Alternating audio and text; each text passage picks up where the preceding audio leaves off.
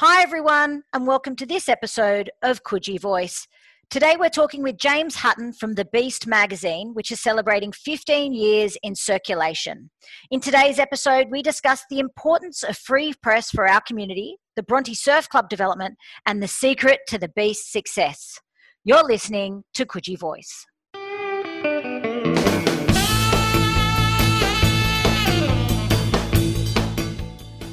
At the end of the day, the things just hit the mailboxes properly. Like the way we do it, we don't use any of those big sort of mailing companies that sort of chuck them in the bin in Centennial Park or anything like that.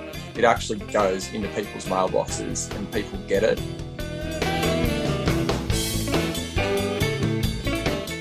We've gone very broad with our target market, I suppose. We don't sort of target men or women. We don't target old or young people. We don't target people that are earning the big bucks or people that are earning less. We've made it very broad.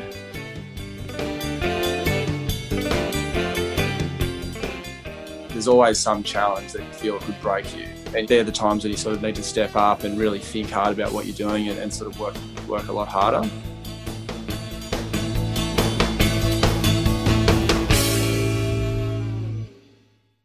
James, welcome to Coogee Voice. How are you going today? Yeah, I'm good. The sun's finally come out after a few pretty grey days, so it's good. Yeah. Getting plenty of work done. Good to hear. Now, before we get into the Beast and have a chat about what's happening in our local community, you're not originally from the Eastern Suburbs. How did you come to be living here? I was born in Waugh. I'm in southwest New South Wales, and then grew up in Leeton. My old man was an animal nutritionist, and I, looking for opportunity and wanting to sort of make something of myself, sort of found myself in Sydney via Canberra, which is a common transition, I think, from the Riverina to the city. I got a job as an accountant at Fairfax as a junior accountant, funnily enough. And I actually enjoyed the accounting work, but I didn't like working in the city that much for a big company, and I always wanted to have my own business. And some of my friends have started businesses, and I had a bit of I sort of developed an interest in the media and, particularly print publications while I was working at Fairfax, and it all sort of went from there. Well, that's a nice little segue into the Beast. Tell us a little bit about the baby. How did it come to be what it is today? I used to read those commuters magazines. I lived around Bondi, Coogee, sort of all over the area, and I used to get the bus and the train into. Here's a segue about privatisation of buses for you, but we'll come back to that. I used to get public transport into the city, and they used to have these commuters magazines. I think there was one called 9 to 5 and one called City Weekly. And originally I wanted to do, I thought they could be a bit better, but I liked the idea of those, and that was kind of the original plan. And then I was staying with a friend in Bondi, just sleeping on his floor in an apartment there, as everyone does. And I loved this area, and I just thought that the media that was there at that time didn't really sort of represent the demographic. The Wentworth Courier and the Southern Courier, while they sort of obviously had their place, I just thought they sort of didn't really represent younger people. And there was another one called the Bondi View, which was actually a great little publication, but it was quite militant, and it was. I thought it was maybe a little too negative and sort of harsh on to sort of blame council for everything. But I don't know. Having said that, that was actually a real asset to the community, and that sort of fizzled out. I think maybe we had something to do with that, but I either way, it was a really good publication, and it'd be good if that was still around, but it's not. And yeah, so we basically just went about trying to create something that represented the whole community, the broader community. We didn't really target any particular demographic too specifically. 15 and a half years later, we're now the only one left standing. So I think maybe we got a few things right in hindsight, yeah. That's a really good point that you've gotten onto. You are now the only free print media that is in circulation in the Eastern Suburbs. My first question is, how does that feel? Yeah, it's good. There's certainly an element of satisfaction. Like, the amount of work that's gone into it over the years is just insane. Like, it's I think part of the reason that it survived is just because we've worked harder for less money than anyone else. That's pretty much, I think that's a big part of it, unfortunately. But with that sort of that satisfaction, that feeling of achievement, there's a lot of responsibility that comes with that. It's an important part of the community now, this magazine, and I feel like I have to do whatever I can to keep it running. And I think there's also even more of a responsibility to be objective and give people a voice. Because, I don't know, there's not a lot of ways at the moment for sort of people to get heard, and anyone can write a letter to the editor to us and it'll get published, you know, as long as it's sort of factually correct and it's not racist or sexist or anything like that. People can flick us an email, or, you know, I even get handwritten letters from old grannies that don't have computers and that sort of thing now still. So, yeah, it's an important responsibility, I suppose, and where I didn't really feel like that as much before. And all of a sudden it's sort of, I suppose, quite serious. So you do have, though, an online copy. I guess what I want to know is, why is it important to continue printing it and having free print media delivered to people's houses? With digital, there's a lot of competition online. You know, like to get everyone to go to your website, you've got to, you know, you have to spend a lot of money on marketing and sort of really pushing it. Whereas as old-fashioned as print media is, we've got a local team of delivery people. Every single one of them lives in the area. I think most of them have lived in the area their entire lives. They get paid really well. It's hard work, but it's a good job. At the end of the day, the things just hit the mailboxes properly. Like the way we do it, we don't use any of those big sort of mailing companies that sort of chuck them in the bin in Centennial Park or anything like that. It actually goes into people's mailboxes and people get it. With digital, as Facebook and those sorts of things, they're great for, online's great for reaching people anywhere in the world quite cost effectively. But if you're just targeting one sort of small local demographic, one local area, I still think that putting something in people's mailboxes is the most cost effective way of reaching as many people in that area as possible. I absolutely agree. We've had an interview with Emma Purvis as well from Eastside FM, and the importance of print media. A big part of it as well is about access, right? Not everyone actually has access to the internet, where when this is delivered into people's houses, it actually reduces that barrier and increases people's access to information. Yeah, people get it. The thing is, it's hard getting distribution right. Like, I think that's the reason why a lot of other publications that have started up over the years have sort of flopped after the first couple of years, because they don't do their deliveries properly. And the way we do it, if you saw the spreadsheeting and the mapping and all the stuff that we do to get it right, you'd think I was completely nuts. Like, it is full on the way we do our mailbox drops. Like, I think the courier used to do theirs in a day, and ours takes us 7 or 8 days depending on the weather. And I'm on it the whole time. You need to really sort of work on it to get it right. It probably took us about 5 or 6 years to get it perfect. But once you're doing it properly, there's no better way to reach more people in a sort of particular footprint than by sticking something in their mailbox. There's about, probably in the area that we do 61,000 copies a month. I think 56.5 of those are mailbox drop. The other 4,500 go in shop fronts. There'd be less than 10 houses that don't have a mailbox. Yeah. Now, you pride yourself on being apolitical. Why is this a principal value of the magazine? We're interested in politics, but we're certainly not aligned with a particular party. I think there's enough publications, there's enough media in Australia that has a particular political slant. But no, I think it's important for us to look at individual issues on their merits rather than sort of adhering to a particular party line. I think political parties, I mean, you know, to an extent have sort of overtaken all areas of politics. Like you know, local government, I think it's too party focused. So I think it's important for us to give everyone an opportunity to share their views, and it just comes back to, I suppose, independence and objectivity. Sometimes I'll agree with, you know, something the Liberals say. Sometimes I'll agree with something that Labor says. I think more people need to be focused on the issues rather than sort of sticking themselves in a particular sort of political box and then sort of going along with whatever their chosen party says. Now, anyone can write into the magazine providing equal access, obviously, depending on making sure it isn't racist, sexist. Why is this important for you and for the magazine to do this? I think it's important for people to have a voice. I think people feel quite powerless at the moment. I'm not like a mad civil libertarian or anything, but I feel like people's freedoms kind of slowly sort of being stripped away. I'm learning more about the planning processes and the way that council works and the power that, sort of bigger companies and property developers and these kind of people have. And I think the average person just feels like they have absolutely no say whatsoever. There's another issue going on at the moment, which I know we're going to talk about with the Bronte Surf Club. And like a lot of people are very concerned about that.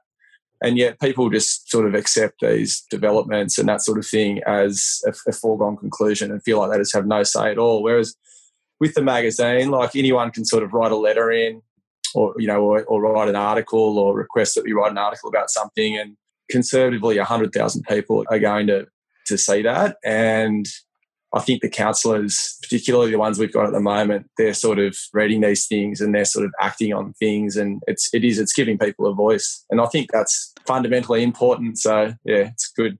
Oh, I absolutely agree. Going back to issues in the community, you very much have your finger on the pulse in terms of what are the big community issues. Where do you see the big issues or talking points around the community at the moment? One particular sort of issue at the moment that's close to my heart is I'm a member of the Bronte Board Riders Club, and I'm a Bronte Surf Lifesaving Club, and Waverley Council have a proposal to redevelop the ageing building that the surf club leases from council. And I suppose it comes back to this principle of public space being taken and effectively privatised, so for the benefit of the few to the detriment of the broader community. There's already a really large surf club building down there. It already has quite a big impact on the sort of the aesthetics of that beach. And they're wanting to build something significantly larger. Under this plan, I think we're going to lose over 500 square metres of public space, and a lot of that's green space. Could even be significantly more than that, but I don't want to over-exaggerate the figures. And the size allocated solely to the surf club for their own use. And it is a private entity. It's difficult to join. That's going to increase by over 480 square metres. Now, that is a huge, huge difference. Their justification for taking all this public space is that they sort of say it's about beach safety and that their numbers have grown. But the volunteer life-saving service, they basically assist the professional lifeguards that you guys employ at Waverley Council. They're patrolling the beach 365 days a year. They're arguably the best lifeguard service on the planet. And no disrespect to the volunteers that are giving their time down there, but they're only there sort of 50 to 60 days a year, sort of on the weekends in summer. And I just don't think they should be using this notion of beach safety to justify taking all this space away from the public. The surf club is one small part of a large community, and I just feel like their influence on this whole process has been disproportionate. There's another sort of part of this that I feel quite strongly about. There's a memorial down there called the Dave Brown Place. This guy was an old Bronte guy, and he was a rugby league immortal. And that area there, which is known by locals and board riders as the Cubes, it means a lot to us. Just to give you an example, like in the actual Surf Lifesaving Club, they don't have a lot of members between the ages of sort of 13 to 18.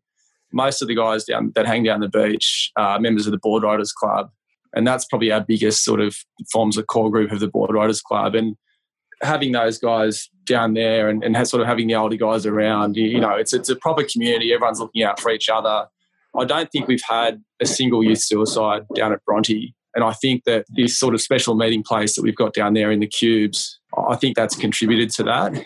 And I don't get upset about many things, but I'd personally be very upset if that memorial, that public space that everyone has access to, it's not just for us, it's for everyone. We're happy to share it with everyone. I'd be pretty upset if that was destroyed, or if they try to move it somewhere else to make way for a huge, basically what is going to be a function centre, but under the guise of a surf club. So that's one thing that's sort of, I've had quite a few letters about that, and there's a lot of concerned residents that feel like, they don't like the idea of this huge building. They want the club to get a new building. I want the club to get a new building personally, and I like the aesthetic of the designs.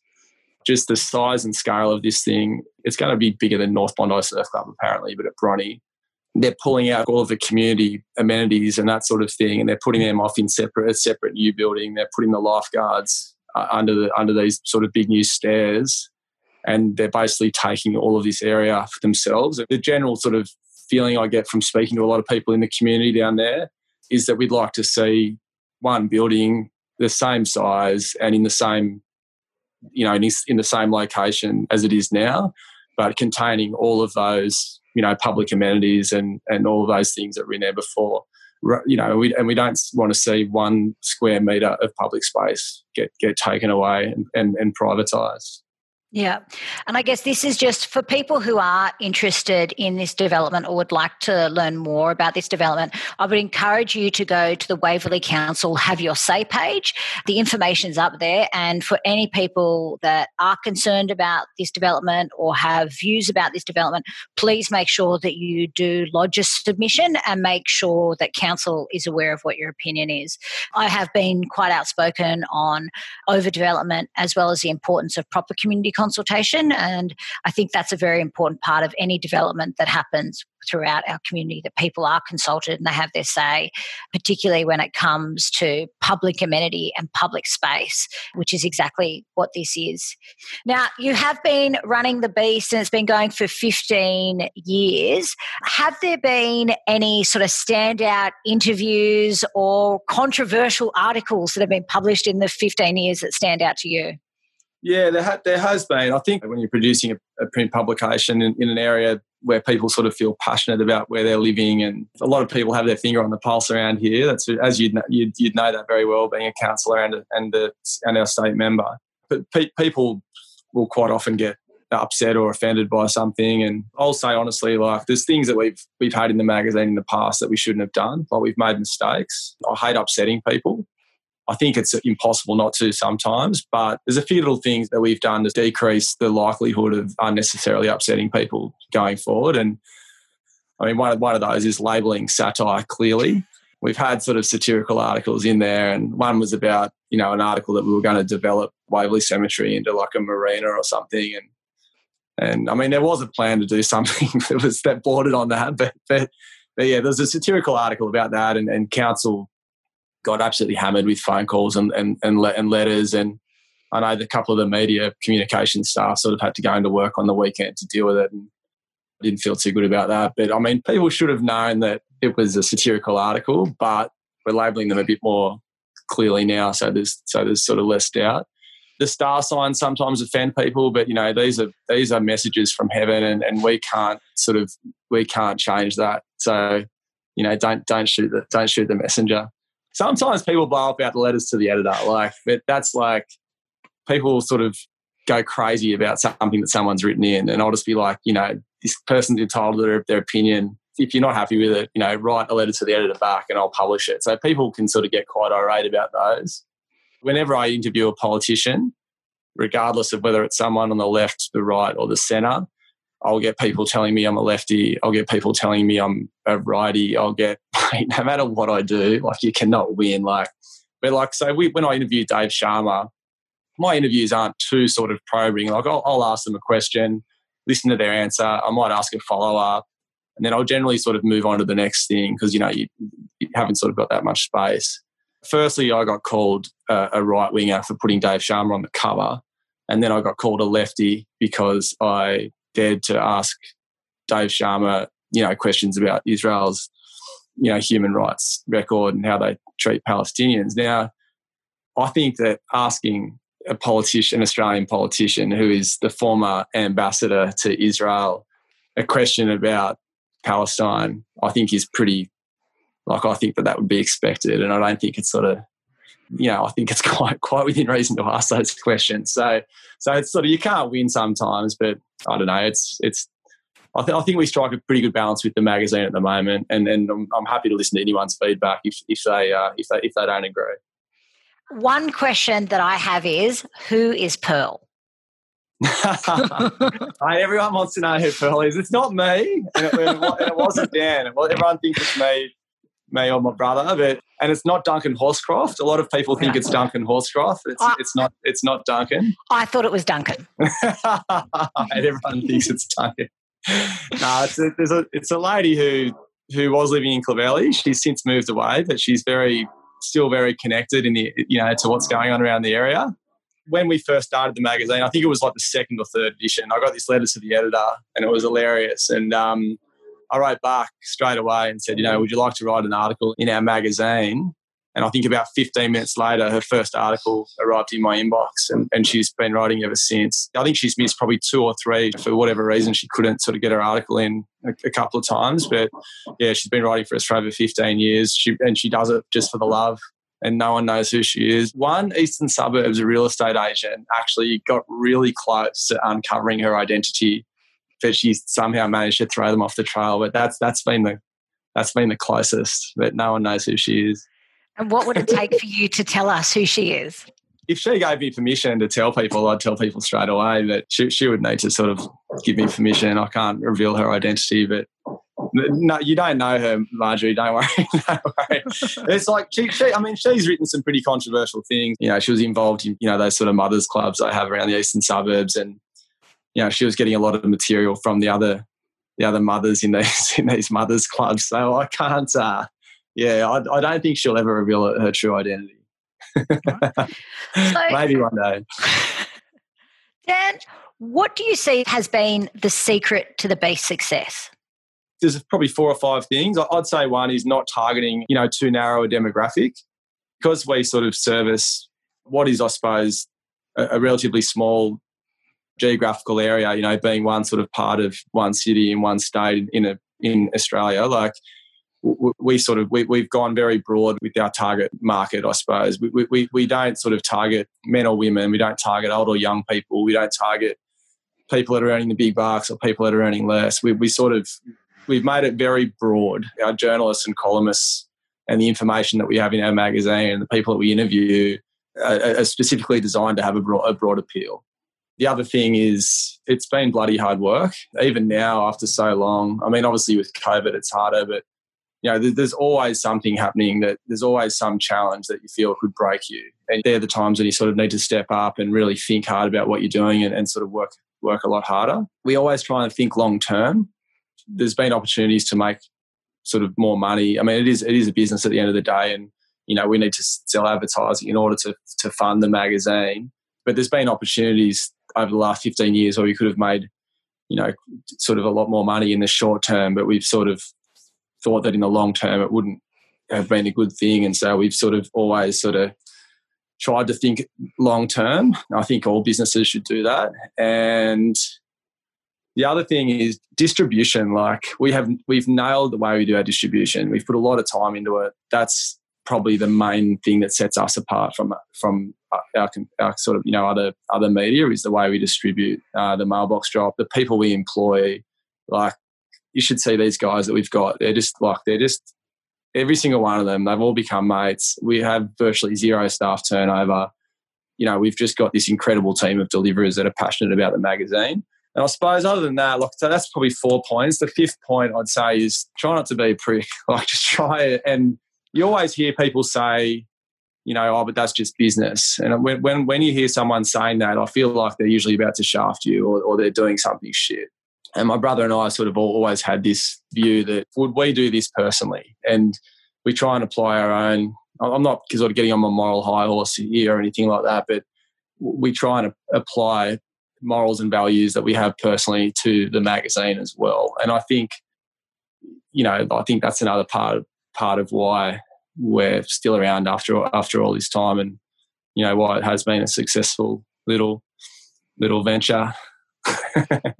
Now, for anyone who is looking to get and work in media, journalism, or start their own magazine, what advice would you give them? You've got to work your ass off. You've got to be prepared to. It's not glamorous. You've got to be prepared to get out. If you want to start a magazine, for example, you've got to be prepared to get out and actually deliver them and do the sort of shitty jobs that, you know, a lot of people sort of don't like doing. Just back yourself and have a go, like, I suppose. But the accountant in me would say, you know, make sure you know where the money's coming from. Like, anyone can go and start a magazine, but when the printing bills start arriving and you have to pay staff and that sort of thing, it can be pretty daunting. You need to have a good little business plan and make sure that, you know, you can actually sort of pay for the bloody thing. It's funny, like, I haven't reflected on the magazine much at all. Like, we've always just sort of kept rolling along. So I don't know. If you're a journalist, I'd say you've just got to write and write and write. Maybe learn to take photos as well, because, publications, media outlets, budgets are shrinking. And if you're a journalist and you can take photos as well, then you're going to be, that's going to be, a lot more appealing to a news outlet. I don't know, if you're like, there's so many different sort of little components and different jobs.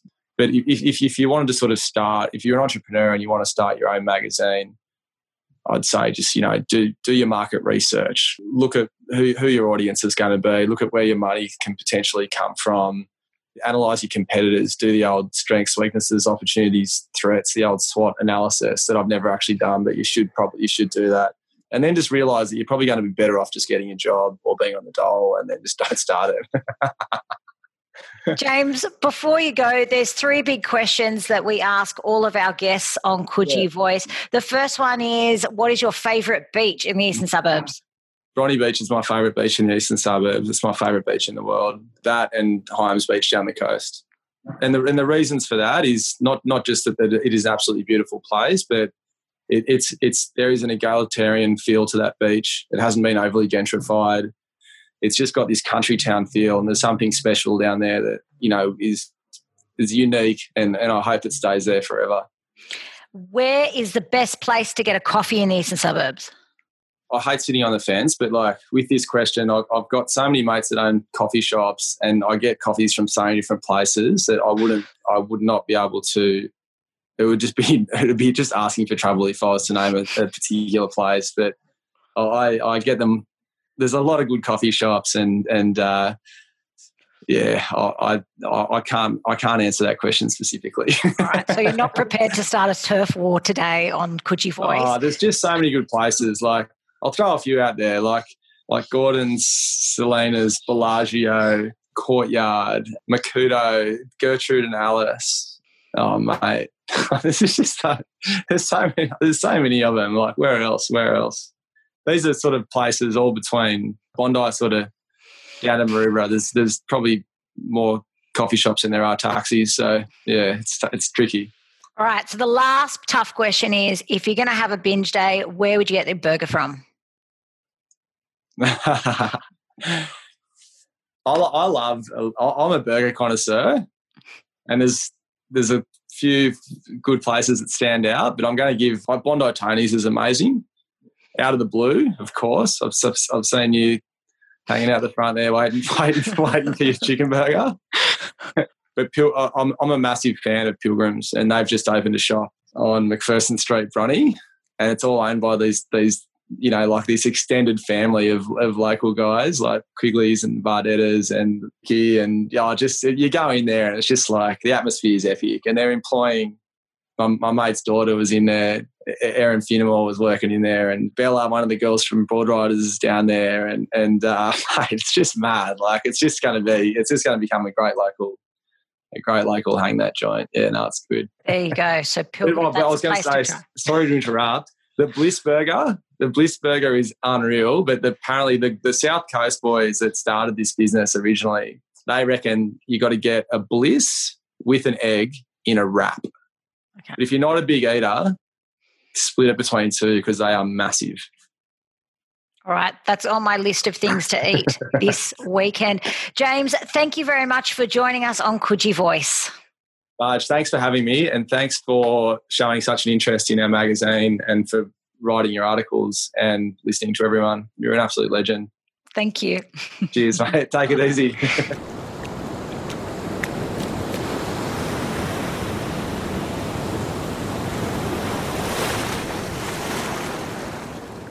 What a captivating chat with James. Now, if you'd like to learn more about the Bronte Surf Club Development and have your say, head to the Waverley Council website. And if by chance you don't get the Beast magazine in circulation, you can catch it online at thebeast.com.au. You've been listening to Coogee Voice.